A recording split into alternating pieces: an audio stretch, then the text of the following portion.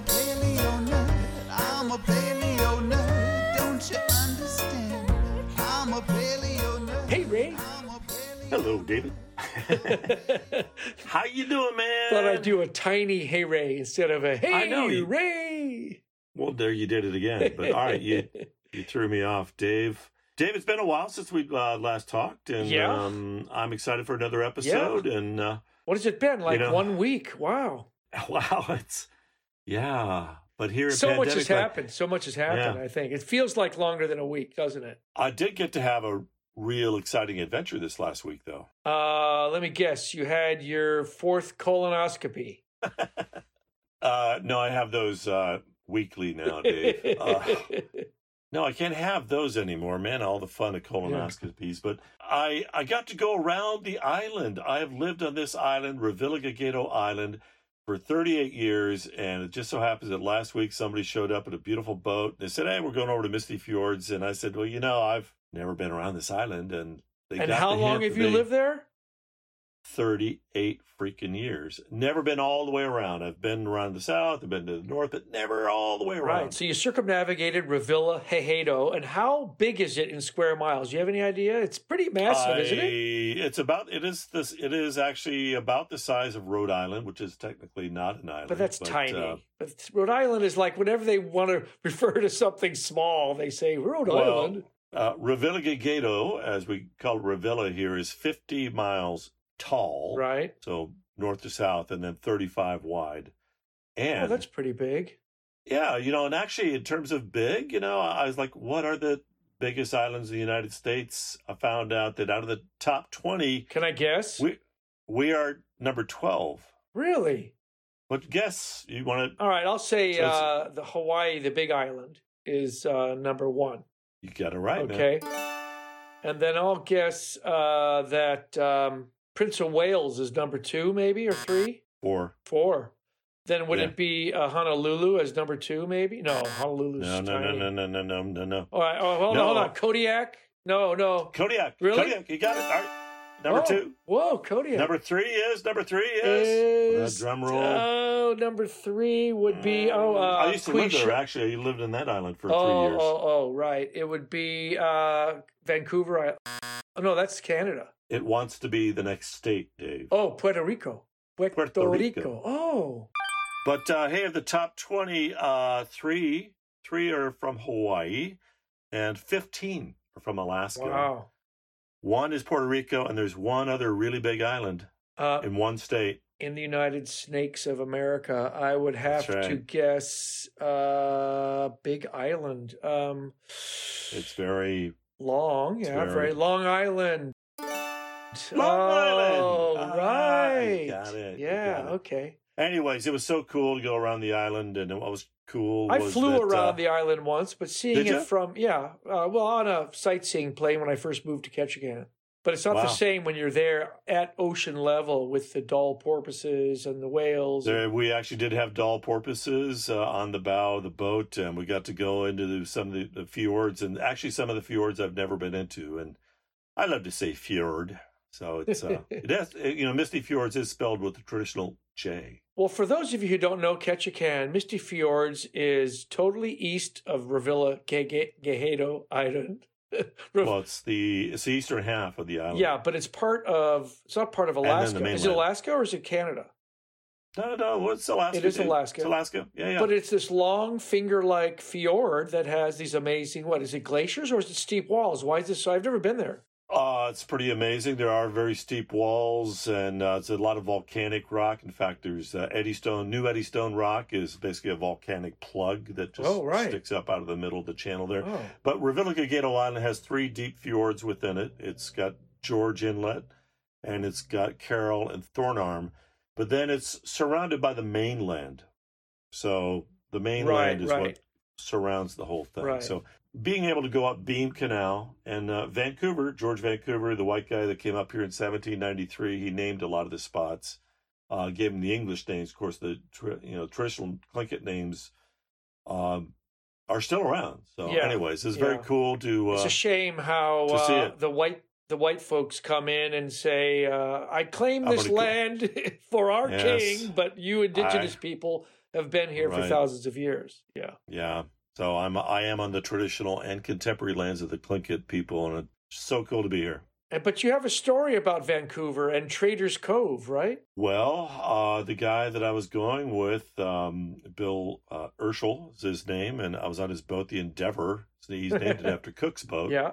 And he's kind of a bit of a historian, and so we retraced Vancouver's route. It was basically he went around the island, but I never knew that he left his ship, the Discovery, down by Duke Island. Where's Duke? Then he took, Duke is to the south. Of Ketchikan? So he left the big ship, to the south of Ketchikan, sort of on the outside. Right.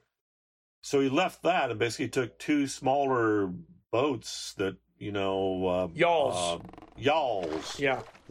And perhaps one of them had a sail, and they Sure, would row. sure. They rowed all the way around, man. And on the way, Mr. Vancouver had several encounters with the local Tlingit people, and all of them what good except for one, where it got very tense, and then things, the trading that was going on, it started. This is up just north of Ketchikan. On August 12th, 1793, I know all this stuff now, it's in my head. There was an encounter that happened. He named it Traders Cove, but the native folks, the Tlingit people that came out in the canoes to meet the Yawls, initially started a trade, but then there was some tension, and things went from bad to worse, and guns came out, spears came out, and there's a point that's called Escape Point. We actually found that spot. Wow. We figured out the exact Wow. spot, You mean where the white people escaped? True. Right. True that. Right. And but yeah, then the next day he had other encounters with other Tlingit people, and the trading went well, and so yeah, but that was the beginning of white people. Well, being up Captain here. Cook, when his voyage arrived in New Zealand, I think a sister ship of his, commanded by a Captain Funero, when they arrived, they had a much more disastrous consequence. 10 of their men were killed and eaten by the Maori. We say Maori, but the correct pronunciation is Maori. I lived there for a bit, so hopefully I did that right. And their men were killed and eaten. So that was kind of indigenous people, one, European, nothing. But eventually things changed, and we all know that story. But hey, Well, wait a minute. No, actually, of all the places on the planet, yeah, New Zealand is the one place where the English pretty much did not get an upper hand, and they had a war, and they signed a treaty. and they kept their word. Not without problems, social and economic, but the Maori are a strong force in New Zealand today, and they're an awesome culture. The Treaty of Waitangi was signed on 6th of February 1840 by the British Crown and representatives of the Maori chiefs from the North Island of New Zealand. It's become a document of central importance to the history, the political constitution of the state, and to the national mythos of New Zealand. It's played a major role in framing the political relations between the New Zealand government and the Maori population. Yeah, history. Wow. So, but on this show we talk about paleo history. That's right. Yeah. Yeah, but you know what, though? But interesting, though, the New Zealand is the Pacific Islander for the great diaspora of the Indonesians who took to the Great Pacific migration, and they settled in New Zealand. They settled throughout the Pacific Islands as far as Fiji and Tonga. They never made it to Pitcairn, but the farthest north they made it to is the most isolated island archipelago on the planet, and that is called archipelago. Archipelago. Well, is it archipelago or archipelago? What is it? I've never heard anybody say archipelago. Actually, Dave, you have a bad case of hippopotamonstrosis quipedaliophobia. Is that? You know what that is? I'm afraid. I've been practicing that. I'm afraid to say a certain word, or I just mispronounce them all the time. That's actually a fear of big words. I don't have a fear. I just mispronounce them incorrectly. Well, you should have a fear at this point, but it's archipelago. But I think you were building up to, you're talking about maybe where our guest today is from? That's right. The Hawaiian archipelago, the arc of islands that are recently formed in geologic time. I guess the Big Island, 500 million. We're talking about Hawaii. Yeah. And but no, the Big I'm so Island is, but there's parts of the Big Island that are days old. True that. Yeah, right. The furthest west you go are the oldest islands in the Hawaiian chain. Oh, is that how it is? Yeah, because it was a moving hotspot, and it's still moving. Right. Yeah. Right. Just like Yellowstone. And there's a new island being formed as we speak below the sea, and it's coming up. Loihi, I think. Yes, it's pronounced Loihi, and it's a seamount that represents the next island in the Hawaiian island chain as the Pacific Plate continues to move over the Hawaiian hotspot. The island is just 20 miles off the southeast coast of Hawaii and sits at 10,100 feet above the ocean floor, and probably will take as much as 200,000 years to reach the ocean surface, all depending on the eruption rate. That's more white sands for tourists to destroy. 200,000 years from now. Now, how do you know Sam Gond? I know Sam Gond. Sam Gond is our guest today, and I know him basically because of a thing called the internet. If you Google, I mean, seriously. Right. The Trilobite webpage, which is absolutely insane and comprehensive. It's insanely cool. And if you have a trilobite problem, which I do, I'm trilobite obsessed. So you start Googling. When this thing called the internet came along, I would Google it. And actually, before Wikipedia even, there was Sam's site. And I just was so enthralled with this. I began to email him, fan mail. And then he's super knowledgeable. He is a trilobitophiliac, as it were, a love of ancient arthropods. That's what we share. Yeah. And I want to ask him why. Why? Let's call up Sam and let's meet Sam. And he's born and raised in Hawaii. He's Sam Gond III, so he's got deep family connections there, born and raised, and he is also a cultural expert. We'll talk trilobites, but then we need to really talk to him about the work that he's done with preserving Hawaiian culture and how actually maybe we can learn as a planet from what happened in Hawaii hundreds of years ago. So, shall we call him up? No. God, Dave, come on, let's call him up. Okay. I got my little trilobite stuff all around me here. Got trilobites to show him. We'll take a snapshot.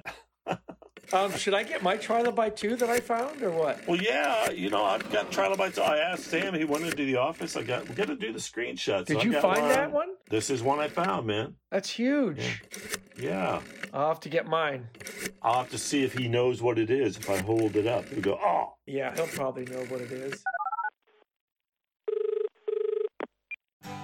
Hey, Dave, meet Sam Ohu Gond III, biocultural ecologist, senior scientist and cultural advisor for the Nature Conservancy of Hawaii, and a trilobitologist or a trilobitophiliac just like me since the last millennium. Hey, Sam, it is great to meet you. We've talked on the phone, we've emailed, but it's so good to see you here in virtual land. Yeah, this is great. And I see I got the right memo that we're all wearing black or really dark colors. Yeah. Nice to meet you, Sam. And you know that Ray's spirit animal, he has two of them. One is the ratfish and the other one is the trilobite. There it is on his arm, tattooed in ink. My very first trilobite, a flaming trilobite. Awesome. My very first tattoo, I should say. Yeah. Uh-huh. Yeah. So, but Sam, the most important question, are you a paleo nerd, and how did you become one?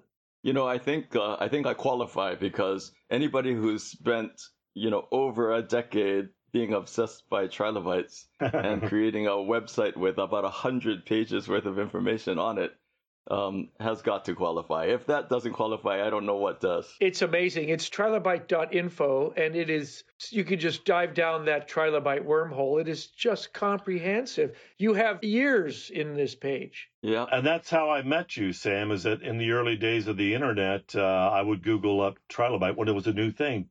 And there you were. What, trilobites or the internet?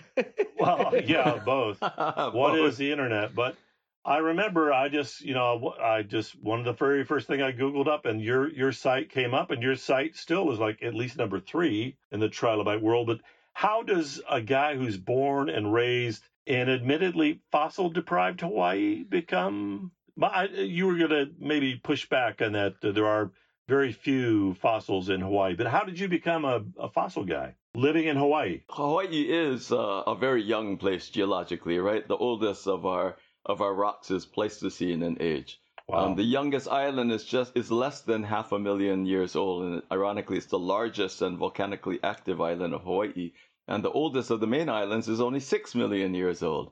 So the only kinds of fossils you're going to get are things like raised reef, Pleistocene, corals and shells, and there are quite a few of them that don't exist anymore, and so they count as extinct fossil creatures.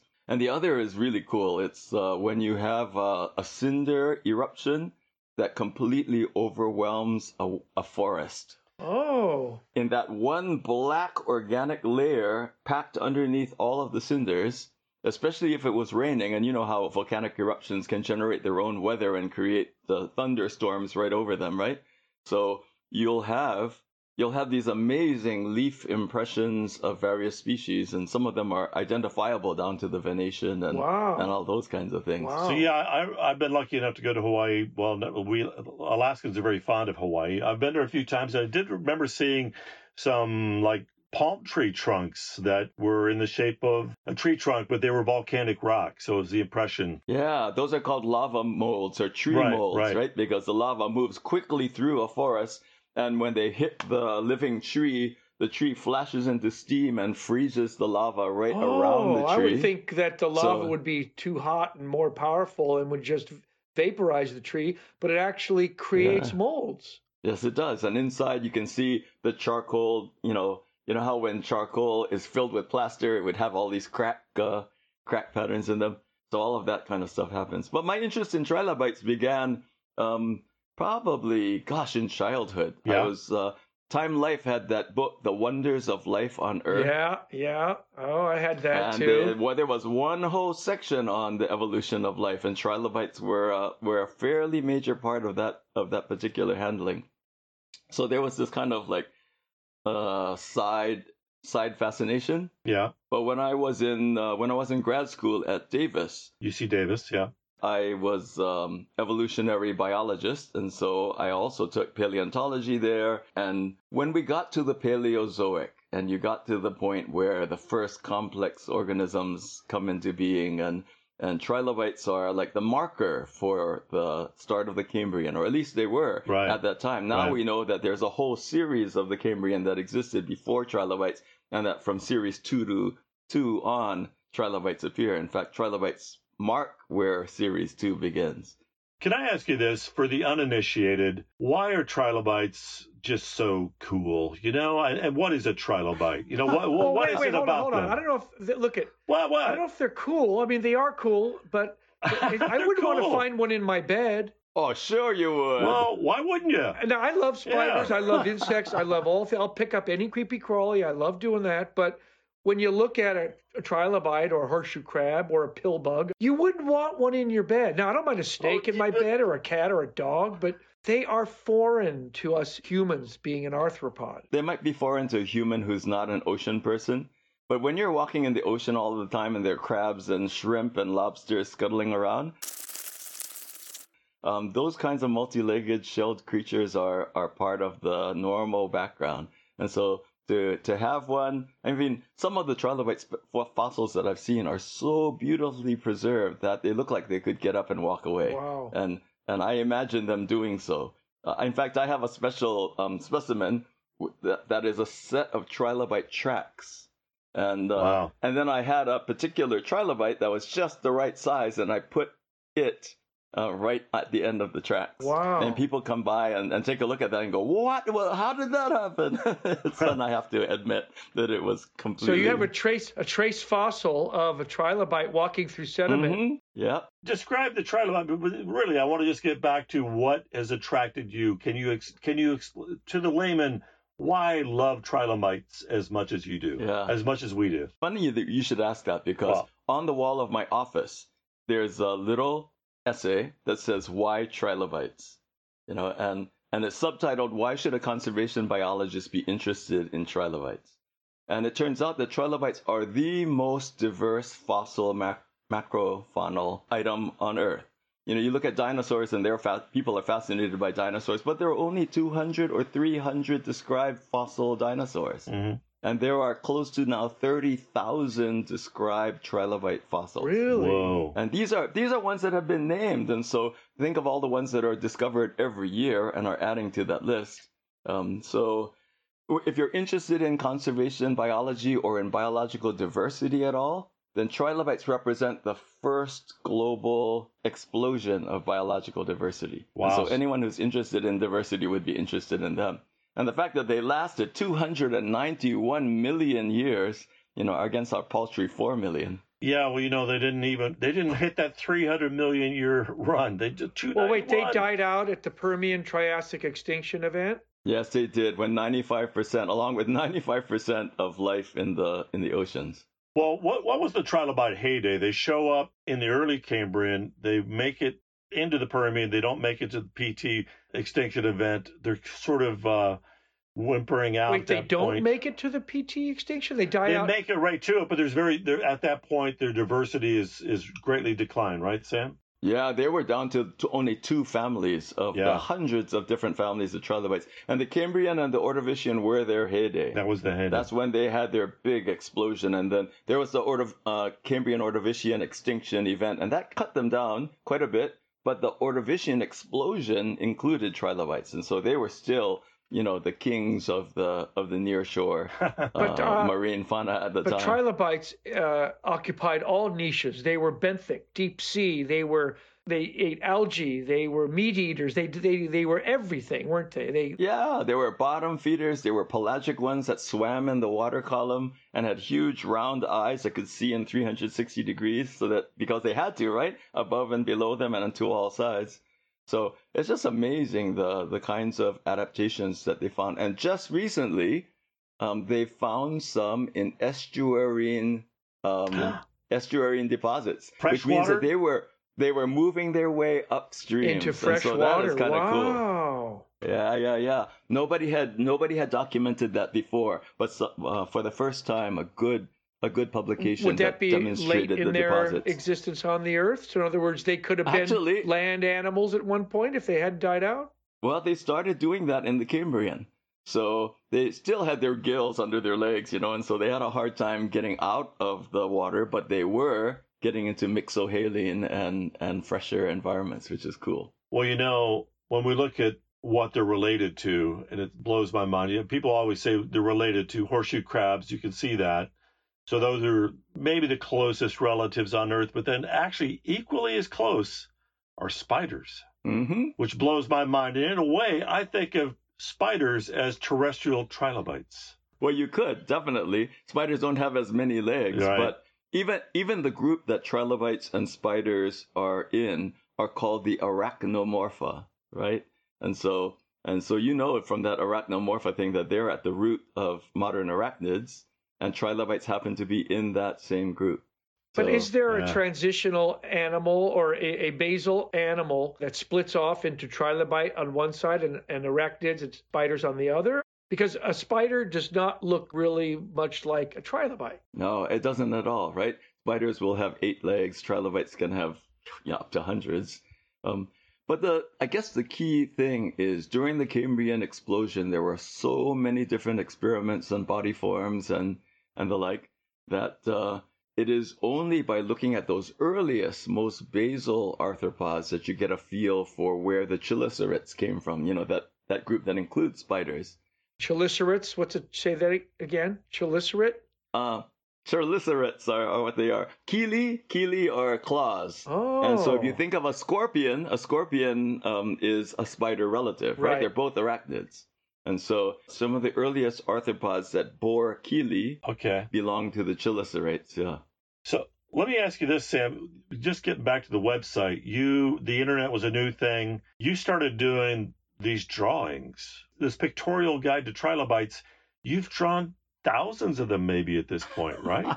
Certainly hundreds. But what are you using? How are you doing as artist to artist? What are you doing to render your trilobites? You know, the Trilobite website, of course, is way more than drawings, but Right. Yeah. There's so much more. I do love to draw. And the fun thing is that I was turned on to trilobites and their diversity and their classification by the 1997 Treatise on Invertebrate Biology. It is called the Bible of Trilobites, or at least the 1955 one, which covered all known trilobites at the time, was considered the Bible of Trilobitology. And in 1997, they started on a revision of the Trilobite Bible, but they could only do 2 of the orders. In fact, only one of the orders, Redlichiida. Oh, and Agnostida. Okay, so they did too. Redlichia is one of the earliest ones, right? Yes, the basal trilobites. And the Agnostida are those highly reduced ones with just 2 Cephalon and Pygidium are almost the same size and shape, and they just have 2 segments in between that allow them to close like a clamshell. Now, the Pygidium is the butt, right? Yes, and the Cephalon is the head. And the center, is it a thorax, or what would you call it? It's a thorax. Oh, it is. And people think that's what trilobite means, but trilobite actually is these in this direction. There's a middle axial lobe and 2 side lobes, and that's what trilobite is. So you held your fingers Combination lobes. sideways, which is incorrect, and then you push them up to the top, to the 3 fingers pointing at the ceiling. So what's the FU finger part? What is that? That one is called the axial lobe, because it's on the axis of the body. And the 2 side ones are the pleural lobes, because they're the ribs, essentially, of the And do all trilobites roll up into a ball like a pill bug? Some of them did it really well and were highly adapted to do so that there were even grooves on their tail that fit the shape of the head, which is really cool. But others of them could not enroll very well. Enrolling is what they call that. So a lot of the very spiny ones, for example, have a hard time enrolling properly, right? Because the spines get in the way. I've seen some fossils that are the most amazing preparation where they've teased out of the rock these spines, antenna, and feet. I mean, it is absolutely delicate stuff that you can't believe was a fossil. And it would be solid rock. Is that a type of preservation that is uncommon, common, or is it all made up from some place in Iraq? or Morocco. Morocco, right. It's highly rare to find a completely articulated trilobite. Most of the fossils that you find, like the one that you showed me a little bit earlier before we started this podcast, are parts. You might have a cephalon, you might have a pygidium, you might have pieces of pleury, and there might be a mishmash of trilobite pieces altogether. That's the most common form that you find. When you find a complete one, it's an amazing thing already. Right. And when you find one that's complete and has delicate spines intact or the soft body parts, only the top of the trilobite was hard, and the underside was very soft, including the legs. And so those rarely are preserved. Swimming through the oceans and crawling through the seas, a tiny little creature divided into threes, a head, a thorax, tail, coming in 3 lobes. I'm talking about the trilobites, man, I love them so. Trilobites, try with all your might to love a trilobite. I want to get back to, you were telling us about the Trilobite Bible that turned you on. You started drawing, and I just want to get back to, how were you drawing these? Are you using pen and ink, or were you using the computer? These are hard questions, Ray. We're going to Hard questions are cool. What drove you to then share this with the world and start building this? That website has to take you lots and lots of time. Well, it's fun. Nowadays, I use Adobe Illustrator. Okay. And in the past, I would use Macromedia Freehand, which maybe you're familiar with. But either way, it's a vector drawing program, and I did that so that I could scale those images to any size, so that when you create a JPEG out of them, it doesn't look staircasey.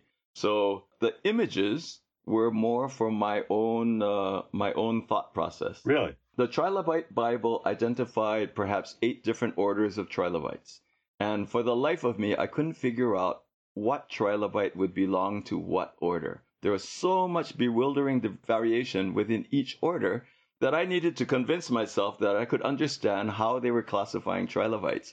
And so when that invertebrate Bible came out, the Treatise of Invertebrate Biology, volume 0, volume O, actually, I think it's letters, volume O for trilobites, I needed to figure it out. And the first thing you do is, how are they naming the different cephalon, thorax, pygidium, genal spines, Wow. Librigena, all of those pieces. So I created a glossary. And then I was using HTML Wow. to link between the glossary and images that I saw. So that I could say, oh yeah, that's the cephalon, and this, okay, the genal spine is described this way, and Wow. the nature of the pluri are described this way. So let me get this. The website actually helped you sort out the orders.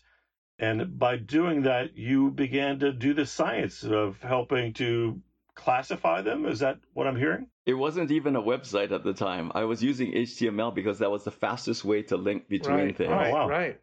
And by the time I had all of the 8 orders up, and I could convince myself that, yes, if you hand me a specimen, I'll be able to tell you what order it is because of this and this and this and this and this. And so I would be identifying the key characteristics that define a particular order of trilobite, and then creating images that show what those characteristics are in an actual illustration. Wow. And then I realized I've created a guide to the orders of trilobites. And it's already a website, and I can already just throw it onto the web. With HTML, you could just upload it and they all connect. Exactly. So tell me what an order is as far as genera, family, and all that. Genera. Genera. Yeah. Well, the mnemonic is Picofigs, Picofigs. Okay, so that's phylum. Right? Mm-hmm. Phylum. Wait, what's the next one? I have other ones. I have King Philip can only fake good sex, but right. what's the I in there? Kingdom, phylum. Yeah. What's the next one? C? Class. Well, Class. Yeah, class, order, Right. genus, species. Okay, so order. Now tell me what would separate. Well, how many orders of trilobites are there? Well, there used to be 8. When I started in 1999, there were 8, and there are now 12. Okay, Wow. and what's the difference between them? Well, the difference between them is a highly complex thing that you need to have a website to figure Right. out. One of the problems is that one of the largest orders, the Ticopariida, was always recognized as a garbage heap. The others were well defined, and you could say, oh, this is a Redlichiida because it has this, this, and this characteristic. This one's a Corynex because it's spiny and has this, but there was a whole bunch of primitive trilobites that were joined only by characteristics that didn't really stand out. And everybody lumped whatever didn't belong to the other orders into that Into the order, junk order. into the garbage heap. And so the split outs of the orders began when they took the most distinctive of that large order and said, okay, these we can recognize as all sharing these characteristics. So we're going to pull out the Harpetida, we're going to pull out the Trinucleida, we're going to pull out the Proetida, all of those different orders. So an order is a larger group. Sam, did you actually help sort out these orders and erect some of these new orders, or are you working with trilobitologists to do this, or what? Yeah, my role isn't to publish anything. Right. I'm not a systematist, and I'm not a paleontologist. I'm a conservation biologist. Right. On the other hand, this website has introduced me to so many prominent trilobitologists in the world that it's been an amazing thing to me. Because if I was scratching my head over a particular order, Mm-hmm. nowadays in the world of email, you can just shoot an email to Dr. Richard Fordy at the Natural History Museum in London and say, I'm puzzled about this. Your paper said this, and yet I can't, why is this thing a member of the... And then he was very kind to respond. And many of them would say, thank you so much for your website. I'm using it in my classes to introduce my students to trilobites. It's amazing. I'm looking at the diagram of the systematic relationship and chronological extent of trilobite orders. And it's beautiful because it shows not only little diagrams of the body plans, but it has the fingers of how they reach up into the ages of time from the Cambrian to the Permian. And again, listeners, you have to check out trilobites.info. It is absolutely a rabbit hole of arthropod creatures. Now, question: an isopod is an isopod. They're huge and they're small and they're all over the ocean and they are alive today. They look kind of like trilobites, don't they? Or There's a lot of things that look like them, but they're trilobite wannabes. Oh. Sam, there's Yes, a lot they of are. fake trilobites. I created a page that talks about is this a trilobite or I found a living trilobite, and from water pennies to trilobite beetles to giant isopods in the benthic zone. But if you're going to be technical about it, crustaceans have completely different mouth parts, and their legs are armored just as much as their backs are. Whereas a trilobite is only armored on the back and everything on the underside is soft. Oh. So it's an interesting thing. And when a trilobite is eating, its mouth is just where it puts its food, but it eats much like a horseshoe crab. You know that horseshoe crabs have between their legs, where the two legs join the body, is spiny and has all of these protuberances that they use to crush their food up and down their body length on the ventral side. And when it becomes mushed up enough to put into the mouth, then the legs work the food up to their mouth and they eat that way. So they're external. They externally crunch their food and then push it up to their esophagus. Yeah. Is it how we know that some of the trilobites, like I saw on your website, Olenoides, the terror of the Burgess Shale, and Olenoides was crushing it. You could tell just by the way it's built that it's crushing other creatures. And By the way, that was a tropical bird that decided to sing during our interview with Sam. After all, he is in Hawaii. What a joy it was to hear that. how do you tell that it's predatory? Yeah, you could tell because the bases of the legs are called gnathobases, and some trilobite gnathobases are relatively simple. And Olenoides has these sharp, thick spines at the base of the gnathobase, and so you knew it could tear up things with that. I always thought, Ray, that you should draw a picture of a smiling trilobite just by showing its underside, curving it a little bit, and then having because that's where its mouth would be, Oh, right, really? right along the midline. I like of that. We should talk. Yeah. Your website is so widely loved. I was just thank you for giving me a shout out on Facebook just moments ago. I saw that, but somebody also posted that they were in the mountains of Portugal and they came across a whole exhibit in Portuguese, and it was all based on your work, and it was in Portuguese. That's pretty cool. Yeah, it was in a medieval village near the border of Spain in Portugal, and they were just walking along there, being a tourist and enjoying the cobblestones. And then here on a banner is my name, and they both of them were coworkers of mine in the past, and so they were just blown away because here they are thousands of miles from Hawaii. But that's how the trilobite subculture is. It's global, it's pervasive, and you never know where you're going to find them. So you used to do the Trilobite of the Month on your website. Are you just doing that on the Trilobite group on Facebook now? Or tell us about the Trilobite of the Month and how do you go about selecting them? Well, like I said, there are 30,000 described species of trilobites. So you could do a different trilobite every month for a long lifetime. time. Yeah, pretty much. And so what I do is now that there's a whole community of people that love trilobites, I will search through their photo albums and I'll find a particularly interesting one. And then I would ask them, would you mind if I showcase your trilobite as a trilobite of the month on the Facebook? And they're almost always, they say, thank you so much. I have been chosen.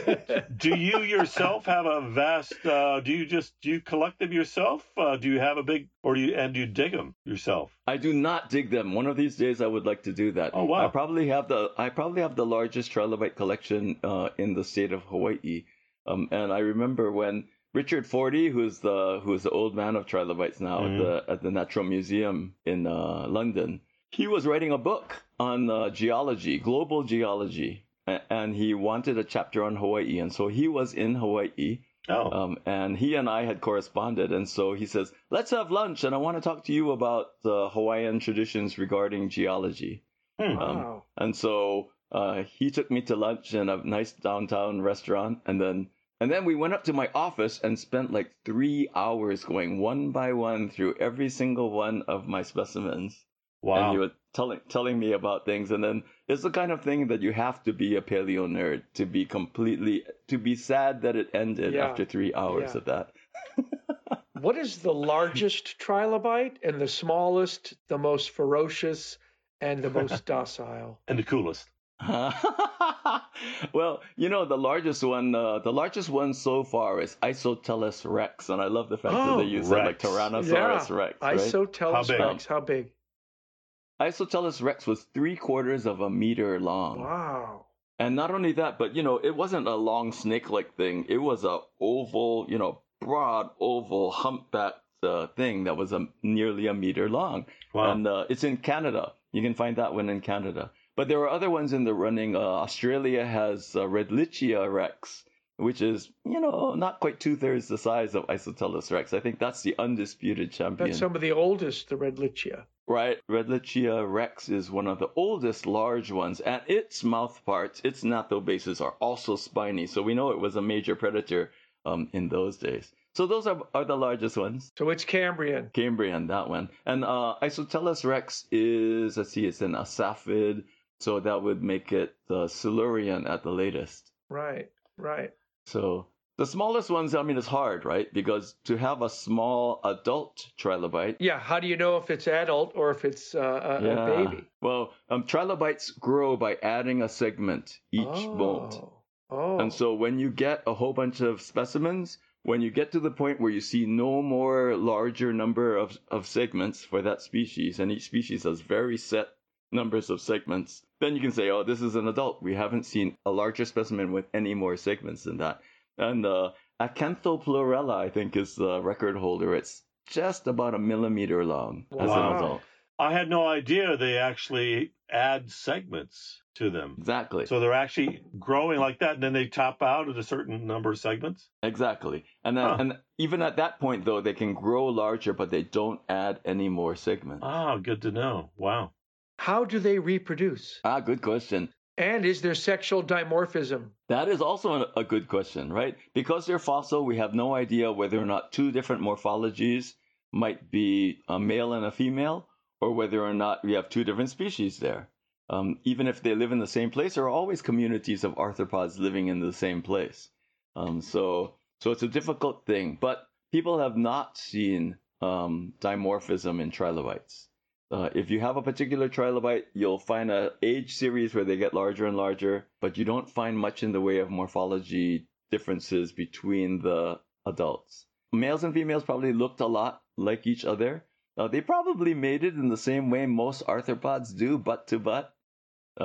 However, I think Richard Fortey was the one that showed that the brooding area Right, that's what I was wondering about. Yeah. is in the front of the head. What? They put eggs on their head? Yeah, the eggs are inside of the cephalon. What? Yeah. Yeah. Oh, And so when they lay their eggs, it's probably during a molt. right. And when you think about water fleas, Daphnia, those little guys that freshwater water fleas, Right.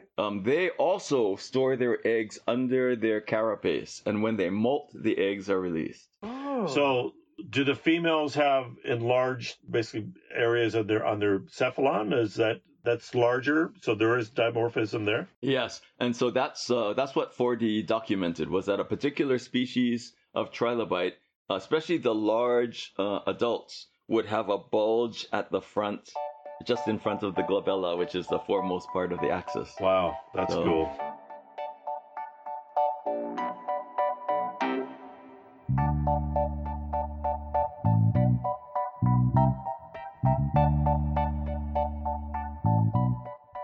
How do you think, now here's an absurd question, but maybe you thought about it.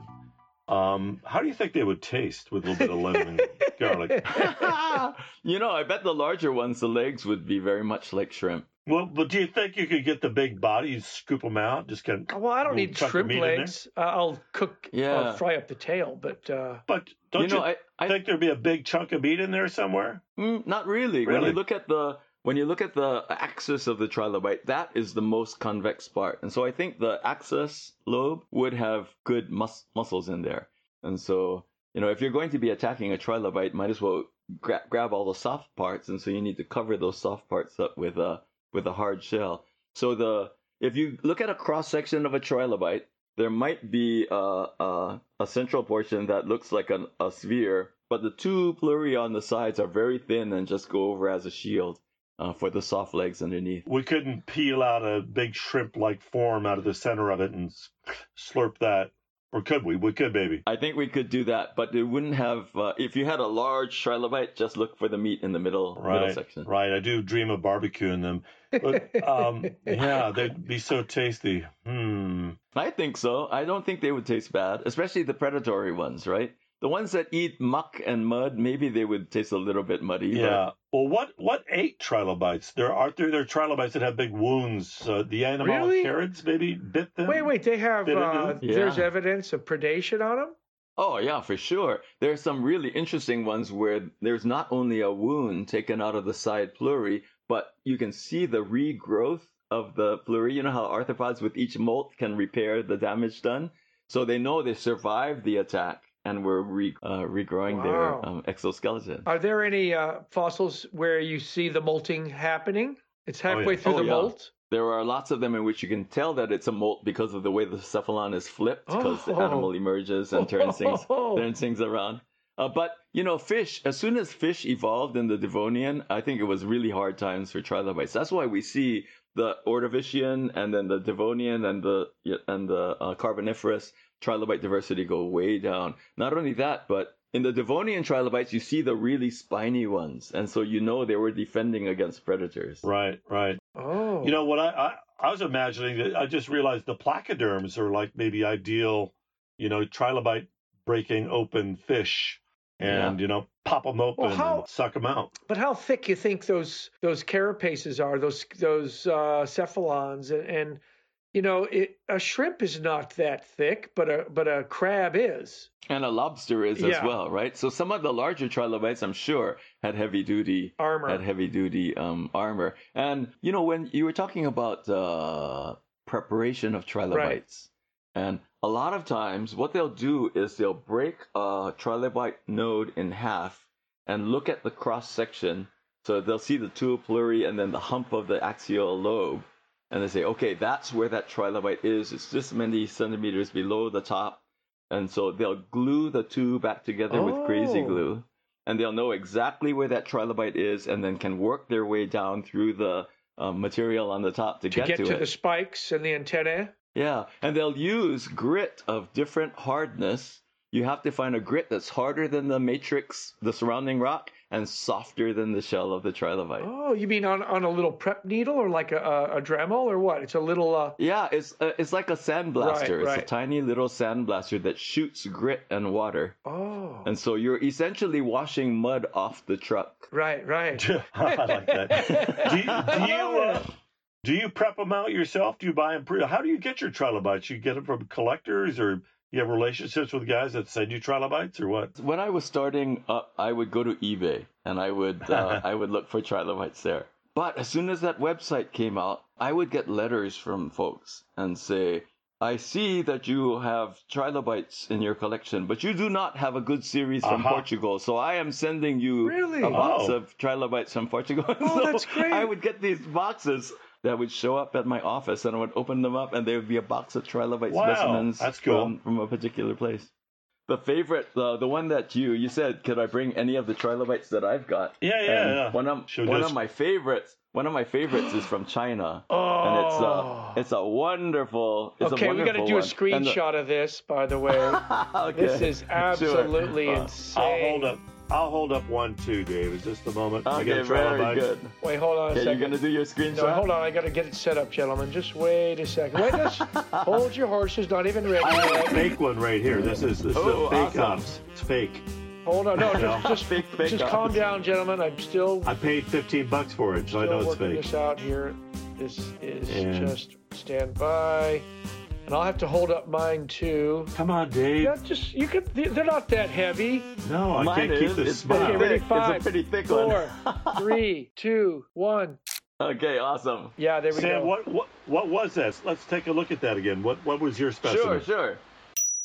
I need to stop for a second. The next bit you're about to hear had some background noise, and we couldn't figure out what it was, but it turned out to be a tropical rainstorm that just magically appeared during Sam's discussion. I think it's awesome, so I kept it in. So this is a Dame Zella. Dame Zella. It's a representative of the superfamily Damezelloidea, and it used to be classified as a lichid, which is one of the most uncommon of the trilobite orders. But Dame Zella has now been split out into the Odontopleurida, which used to be part of the Lichida as well. But the thing is, they're so rare. One of my early goals was to have a representative of each order. That was easy to do. Then each suborder, which was a little bit harder. Then each superfamily of trilobites.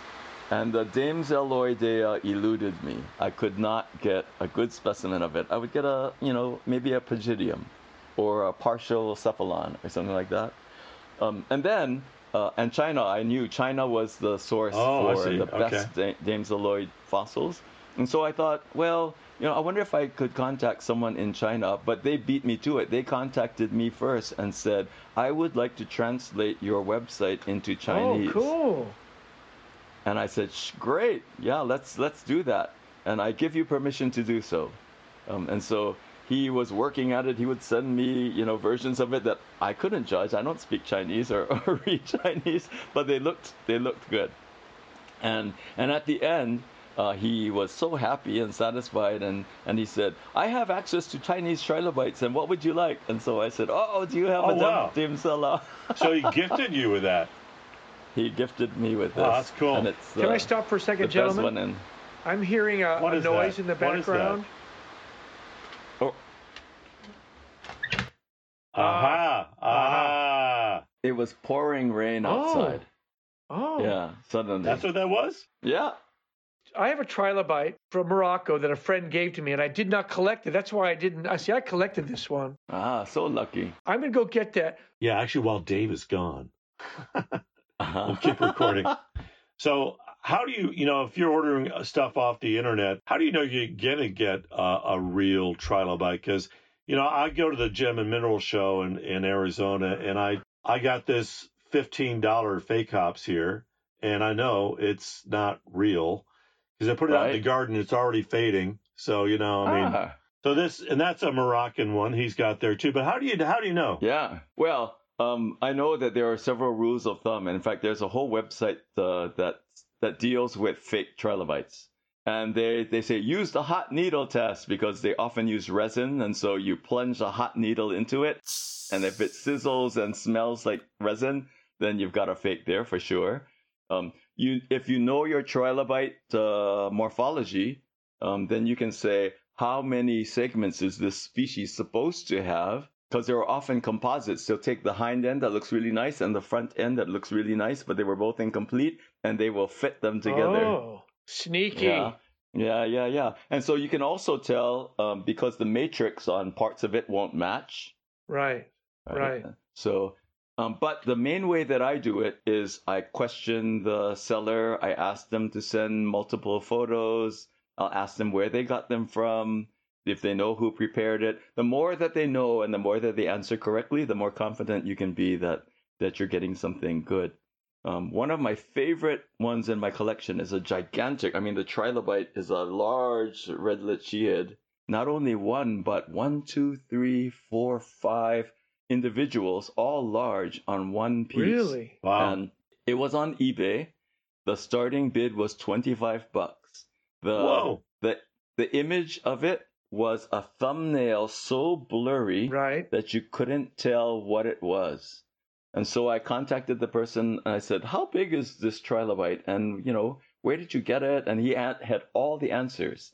The site from which it was gotten and the nature of the preparation. So I put in a bid for $25, and because the picture was so lousy, nobody else bid on it. And so it was $25, and then he had to ship it from Morocco, and that cost $100, and it came in a beautiful wooden crate to my office. So even though it was like a big mortality slab, and there were several on there, it was not a composite. It was actually it was a rock with 5 trilobites on it. Yeah, when I opened it up, I was so disappointed because it was just this gray slab. And I thought, what is this? Oh, you didn't turn it over. No, and even the other side was gray. But then I noticed the tissue paper that was sticking out of the edges, and it turned out to be 3 pieces that were all put together, and each piece was split out, had the positive and negative Oh, my impressions God. of the trilobites, and then on the other side of it, split out 2 more of them on the underside. So there would be, something like 10 different impression and positive Wow. specimens And why in is- that one $25. That's beautiful. And Wow. why is guy. Morocco such a treasure trove of trilobites? It's an amazing thing. Morocco has connections with Oklahoma.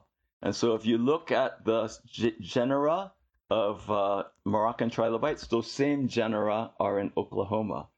Things like Dichronopterus monstrosus, which is the one that you've got there, and Dichronopterus hamatus, which is out of Oklahoma, look very much the same. And there are other ones in corresponding genera that are Can there. I guess? Either they were part of the same seaway back in Pangea times, or they existed in the same ocean conditions. Yeah, they were the first one is Oh, okay. correct. If you push the clock back to when the continents were not yet separated, North and South America from Africa, Europe, they were right next to each other. There was just a narrow strait between the two.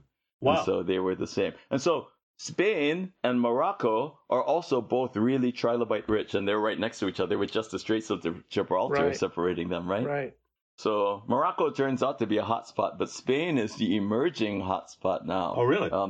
There's always a contest on who has the oldest trilobite, and it seems right now that Spain is the winner. Ironically, it's not a Redlichiida.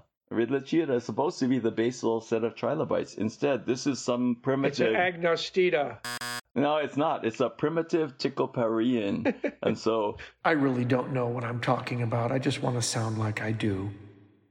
And so now they're saying, well, this means that, Ticopariida and Redlichiida were existing in the same time, and perhaps they don't even deserve to be separated. So this is early Cambrian then? Hmm. Wow. These are the very first trilobites So- Wow. in the record. Oh, sorry, gentlemen. There's Dave's curtains. Automation. It is. It is. rain. This opens 1 hour before sunset, and Oh, suddenly Ah. Dave looks good in the yeah. sunlight there. But I have a Yeah, there you I have go. a I question. was going to say, I love the idea that Oklahoma and China could get together via trilobites. I love that. Dave has a question. Yeah, it's Oklahoma and Morocco. No, Oklahoma and China, didn't you say? No, it was Oklahoma and Morocco. Oh, all right. Okay. Tom, The question I getting have, confused. so the Cambrian pretty much starts 535 million years ago, around there, give or take a few weeks. 542. 542. And Yeah. so do the trilobites show up in the fossil record at that time marker, or now you're saying they're showing up in the Ediacaran? No, they're not showing up in the Ediacaran. They're showing up not at the base of the Cambrian, but in the start of Series 2. So there are 4 series to the Cambrian, and they define where Series 2 begins. Oh, okay. So the Cambrian is segmented like a trilobite into 4 segments. Hmm. Well, and it used to be that trilobites were the definition of where the Cambrian began. Oh. But whenever you define the beginning of an epoch, is it an epoch or an eon? I forget now. Epoch. Whenever you define the bottom, you do it based on the fossils that are found there. Right. And so trilobites and particular other fossils define the Cambrian. And then they found those other fossils much earlier than trilobites. And trilobites now define the second series of the You mean the Cambrian. Burgess Shale organisms, or is it before Burgess Shale? No, that's later. Yeah. Burgess is after the start of trilobites. But the Burgess shales are great for exploring the close relatives of trilobites. Trilobites are only well preserved because they have the hard shell. And anything that had, say, something that was only like the underside of a trilobite would rarely preserve at all. And so the Burgess shales and Chengjiang in China, those are really important sites. And there are more and more of those showing up all the time. Wow. You have on your website Parvenocarina? Parvenocarina? Yeah. That What is is that? maybe where trilobites come from? Yeah, maybe. I mean, that's what. So that's one of my few paleontological publications, Okay. and it's because I had the idea that Parvan Corina which is a kind of shield-shaped, enigmatic fossil that has 3 lobes Mm-hmm. and also this anchor-shaped feature at the front end. I thought, well, perhaps this was the precursor of trilobites, and I said so on my website. I saw but that. it was very speculative. And then a Chinese researcher said, "You have scooped me. I am going to publish." I was going to publish on Paravano-Carina. And so he said, "Well, can you be a co-author on this paper then?" And I said, "Sure." And That's so I great. created all of the images Yeah. and then contributed to the discussion of it. Chose other examples of very primitive trilobites that share that same characteristic anchor-shaped front, and then So we you wrote it up. discovered the mother of all trilobites. Well, The origins, but that's pretty cool, But that's what's amazing too about Sam. You are a PhD, but you don't really publish in trilobites. That's one of your only papers. But taking a big left turn here, you published a paper that was in American Scientist magazine, a Hawaiian Renaissance that could save the world, and that is it came out only in 2019, last year. Beautiful paper. It was on the cover. It's got some really just wonderful things about it, and you're an expert in Hawaiian culture and the history of the island. But wait, he's also an expert in Hawaiian ecosystems. so that was my PhD was in zoology, and I studied the Hawaiian happy face spider. Maybe you guys never even heard about that. No? Look it up. The Hawaiian happy face spider is an endemic spider that exists only in the Hawaiian Islands. It's beautiful, a bright, transparent yellow body with eyebrows and on the markings of the body look like a clown face smiling at you. And it became the poster child for Hawaiian conservation because who could not fail to fall in love with this spider? And yet I was telling the person who was the macro photographer of those spiders, what is known about their biology? And he said, absolutely nothing. I said, well, somebody's got to do something about that. And he said, yeah, somebody should. So I joined the Animal Behavior Graduate Group in UC Davis. Oh, wow.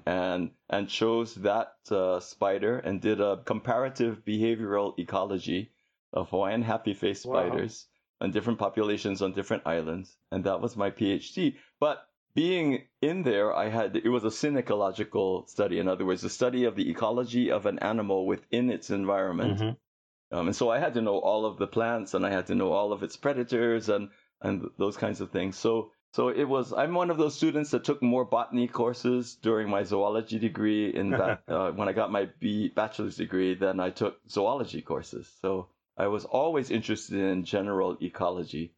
And so when the Nature Conservancy said, how would you like to be our exploratory ecologist for the Conservancy's program in Hawaii? I said, sure, why not? I had to give up a postdoc at UH to do it. And I told them that I would dedicate 1 to 3 years with this NGO before I went back to teach and do research. And it's been 35 years now. And I could still leave the Conservancy and join the University of Hawaii and teach and do research. So it's been a good thing for me.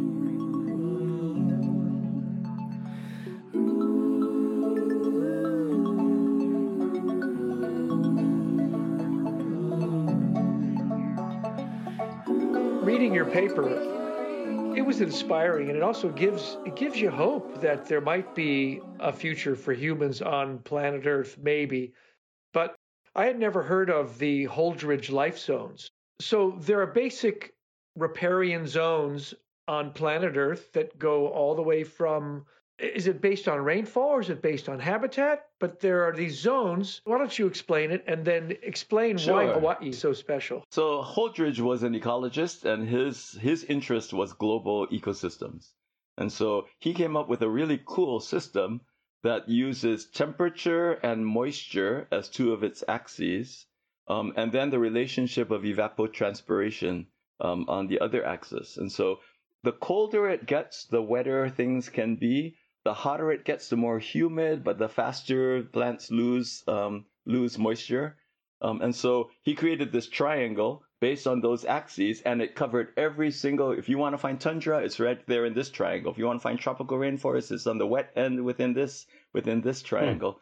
And so he created this system, and there were something like 37 or 38 different Holdridge life zones that cover everything from the polar systems to the equatorial wet forest. And when Holdridge is mapped on the United States, excluding Hawaii, you might get something like 28.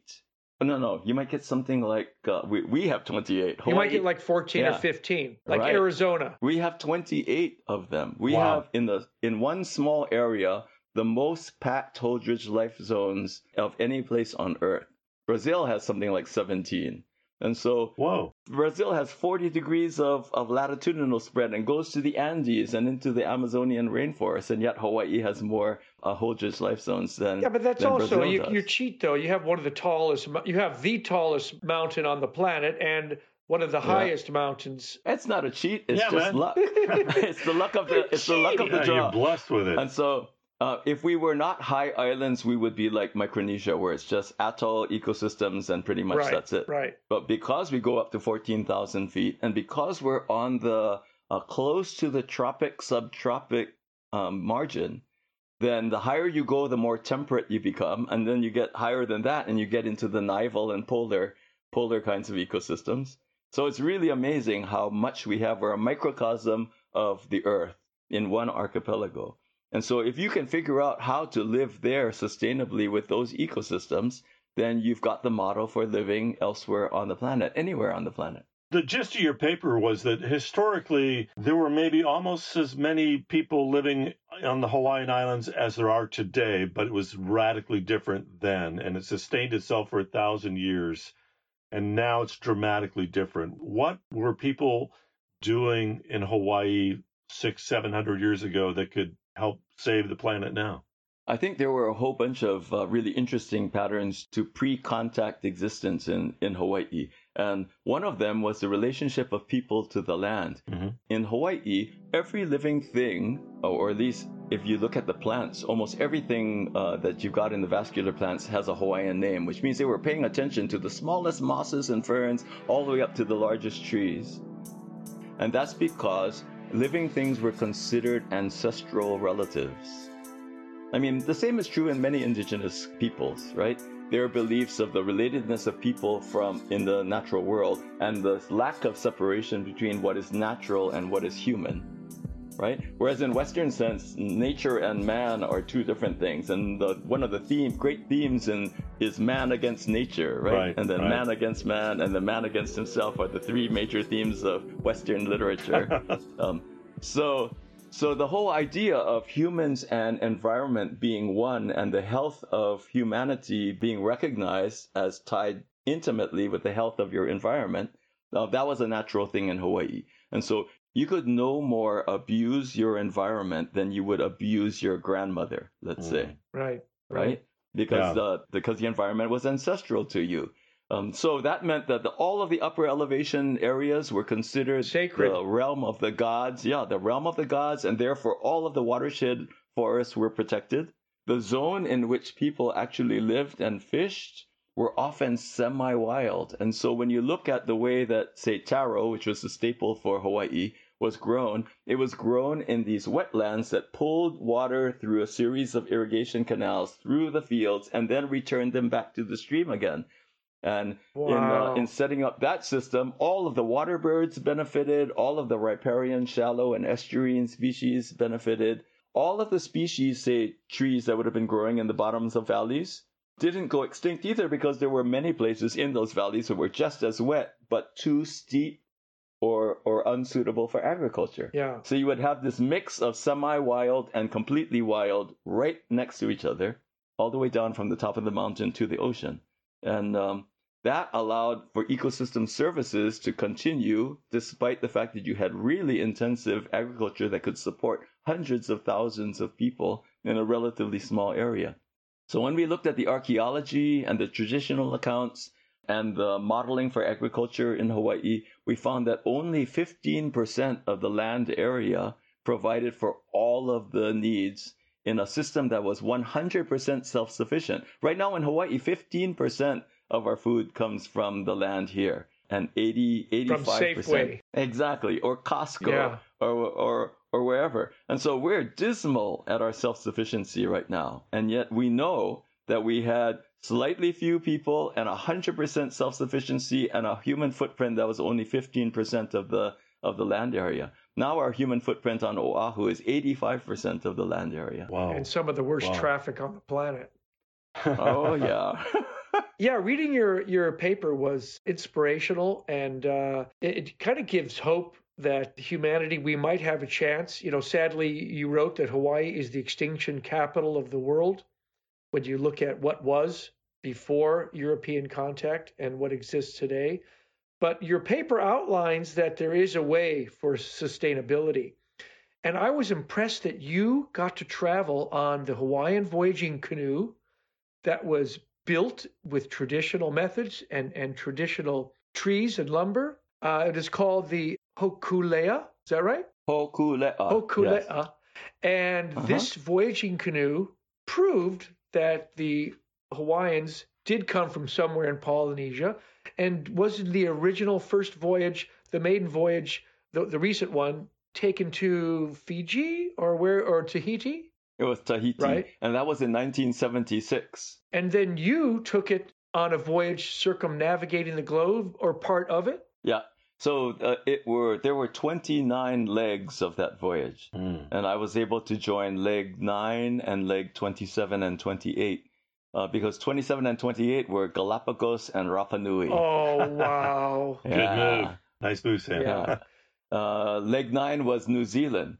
So Oh, wow. that was So you was stayed pretty in the awesome as Pacific. well. So Rapa Nui, Easter Island, that is the classic example of humanity literally wiping not only the ecosystem out, but themselves. So my question to you is, what did you learn? What can you tell me, someone sitting in Southern California, what can I do to make my life and my world more sustainable? That's a good question, and I think that all of us can do things to lighten our footprint. That's the main thing. If we collectively were cognizant of the fact that we have our impacts. For example, I have a Nissan Leaf, and I have solar panels on my house. The solar panels have already paid for themselves, and they supply the electricity to the car that I use to drive around. And so the thing is, you can think out what kinds of things you can do to be part of the movement away from fossil fuels and eventually away from global warming crisis. You can think about making native species wherever you are popular and valued by the people that live there. I think I said in a TED talk that I gave that aloha aina, that is love for your land, is the main thing that allows people to take care of their place. You have to know your place, and if you don't know it, then you can't love it. If you don't love it, then you're not going to care for it. So that's the whole series. So learn about your place and learn about the biodiversity that's native to your area, wherever you are, and find out what its history has been. That's what the Hawaiian Footprint Project was all about, where the American Scientist thing was telling the story of how things changed from before to the way they are now, and how we might be able to restore some of that into the future. That's what I would say. Think about where you are, what's there, and do what you can. That's absolutely brilliant. That's a wonderful thought, Sam. And your TED Talk, I Googled it up and watched it about the culture. And what is the other half of aloha that we're not getting? So aloha is a very universal word. You can go almost anywhere in the world, and aina is the concept of the land that you're upon. And so aloha aina is essentially just your expression of love for the land. Wow. And that expression of love is the same that you would give to close family relatives if you Is it a greeting? subscribe to the idea. No, aloha is the greeting, yes. And aloha can be defined as empathetic compassion. So you can say aloha to someone when they've had a loss and they're very sad. You can tell them aloha. And it means that I feel you, essentially, right? Oh, cool. And mahalo is the same thing. Mahalo is hello and goodbye, correct? Well, mahalo is gratitude. Oh, and so thank mahalo you. is the way you say thank you. That's why you see it on the trash can. In Hawaii, it's like thank you for using the trash can. But people think that mahalo means trash can, which is like so sad.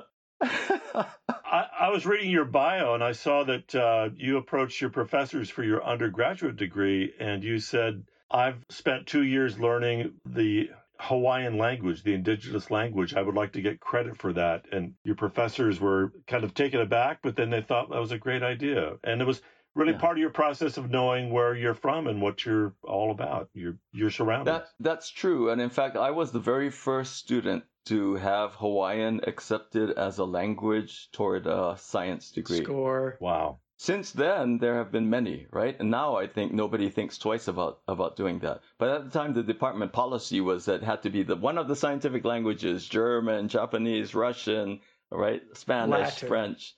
Those were the Latin. those were the accepted ones. But I had two professors that were willing to step up and say, Sam is going to go away, get his graduate degree, come back to Hawaii, and devote himself to conservation here. So to learn Hawaiian and to be able to wield it is going to be important. And so they argued for me, and I was able to get that done. Wow. And you've done it. Yeah. You may not know that because of the Hawaiian language newspapers, which were published from 1830 or so all the way up into the 20th century, comprising millions of pages of Hawaiian language text that is now being digitized gradually so that it's in searchable form. Wow. That represents the largest Oceanian indigenous knowledge archive in the world. Wow. And did you dive deep into studying those papers from the 1800s then? Yes, and so that was part of the way that we derived the Hawaiian footprint. How many people lived there and what was going on?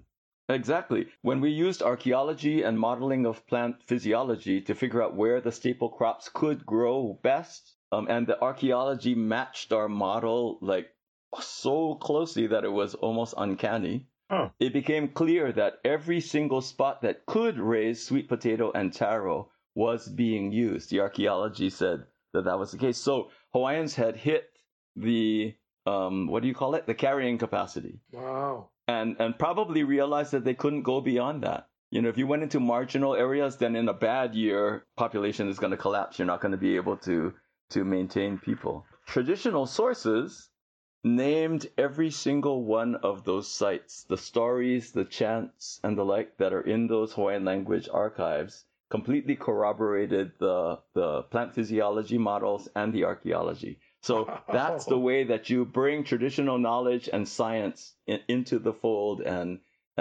use them together. That's remarkable. And really, you know, reaching the carrying capacity, that's kind of key to understanding the crisis that we're in right now. The Earth is beyond, all the scientists are saying we're beyond the carrying capacity. We need to dial it back. Hey, well, just to switch it back to deep time, if you could travel back in time and only go back in time, what era, what period of time would you like to go to, and what would you like to see? Well, you know, everyone speculates wildly about the Cambrian explosion, about the period of time in which the majority of the diversity on Earth came into being. That would be a really fascinating time to visit. The fossil record is pretty poor, and so to be there in those living ecosystems as they're evolving would have been one of the most fun things to do. I'm sure we're only seeing the tip of the iceberg of the diversity that existed at those times, and so to be able to go back and get a full picture of what was going on then would be so much fun. We need another Burgess Shale, although there is a Chinese one, isn't there? Yeah. Changjiang is the name of it. So there are more and more of them showing up in other places. You'd want to go snorkeling in the Cambrian, early Cambrian? Sure. Or even into the Precambrian. Well, the Precambrian, yeah, sure. You have to see what was, we know what the explosion looks like, all the hard body stuff. And actually, here's an absurd question for you both. If you're snorkeling back in the Cambrian, a guy who studied trilobites so much, what color are your trilobites? I helped a model maker create a nice trilobite image, trilobite model. It's about this big. I love it. For a museum in Germany.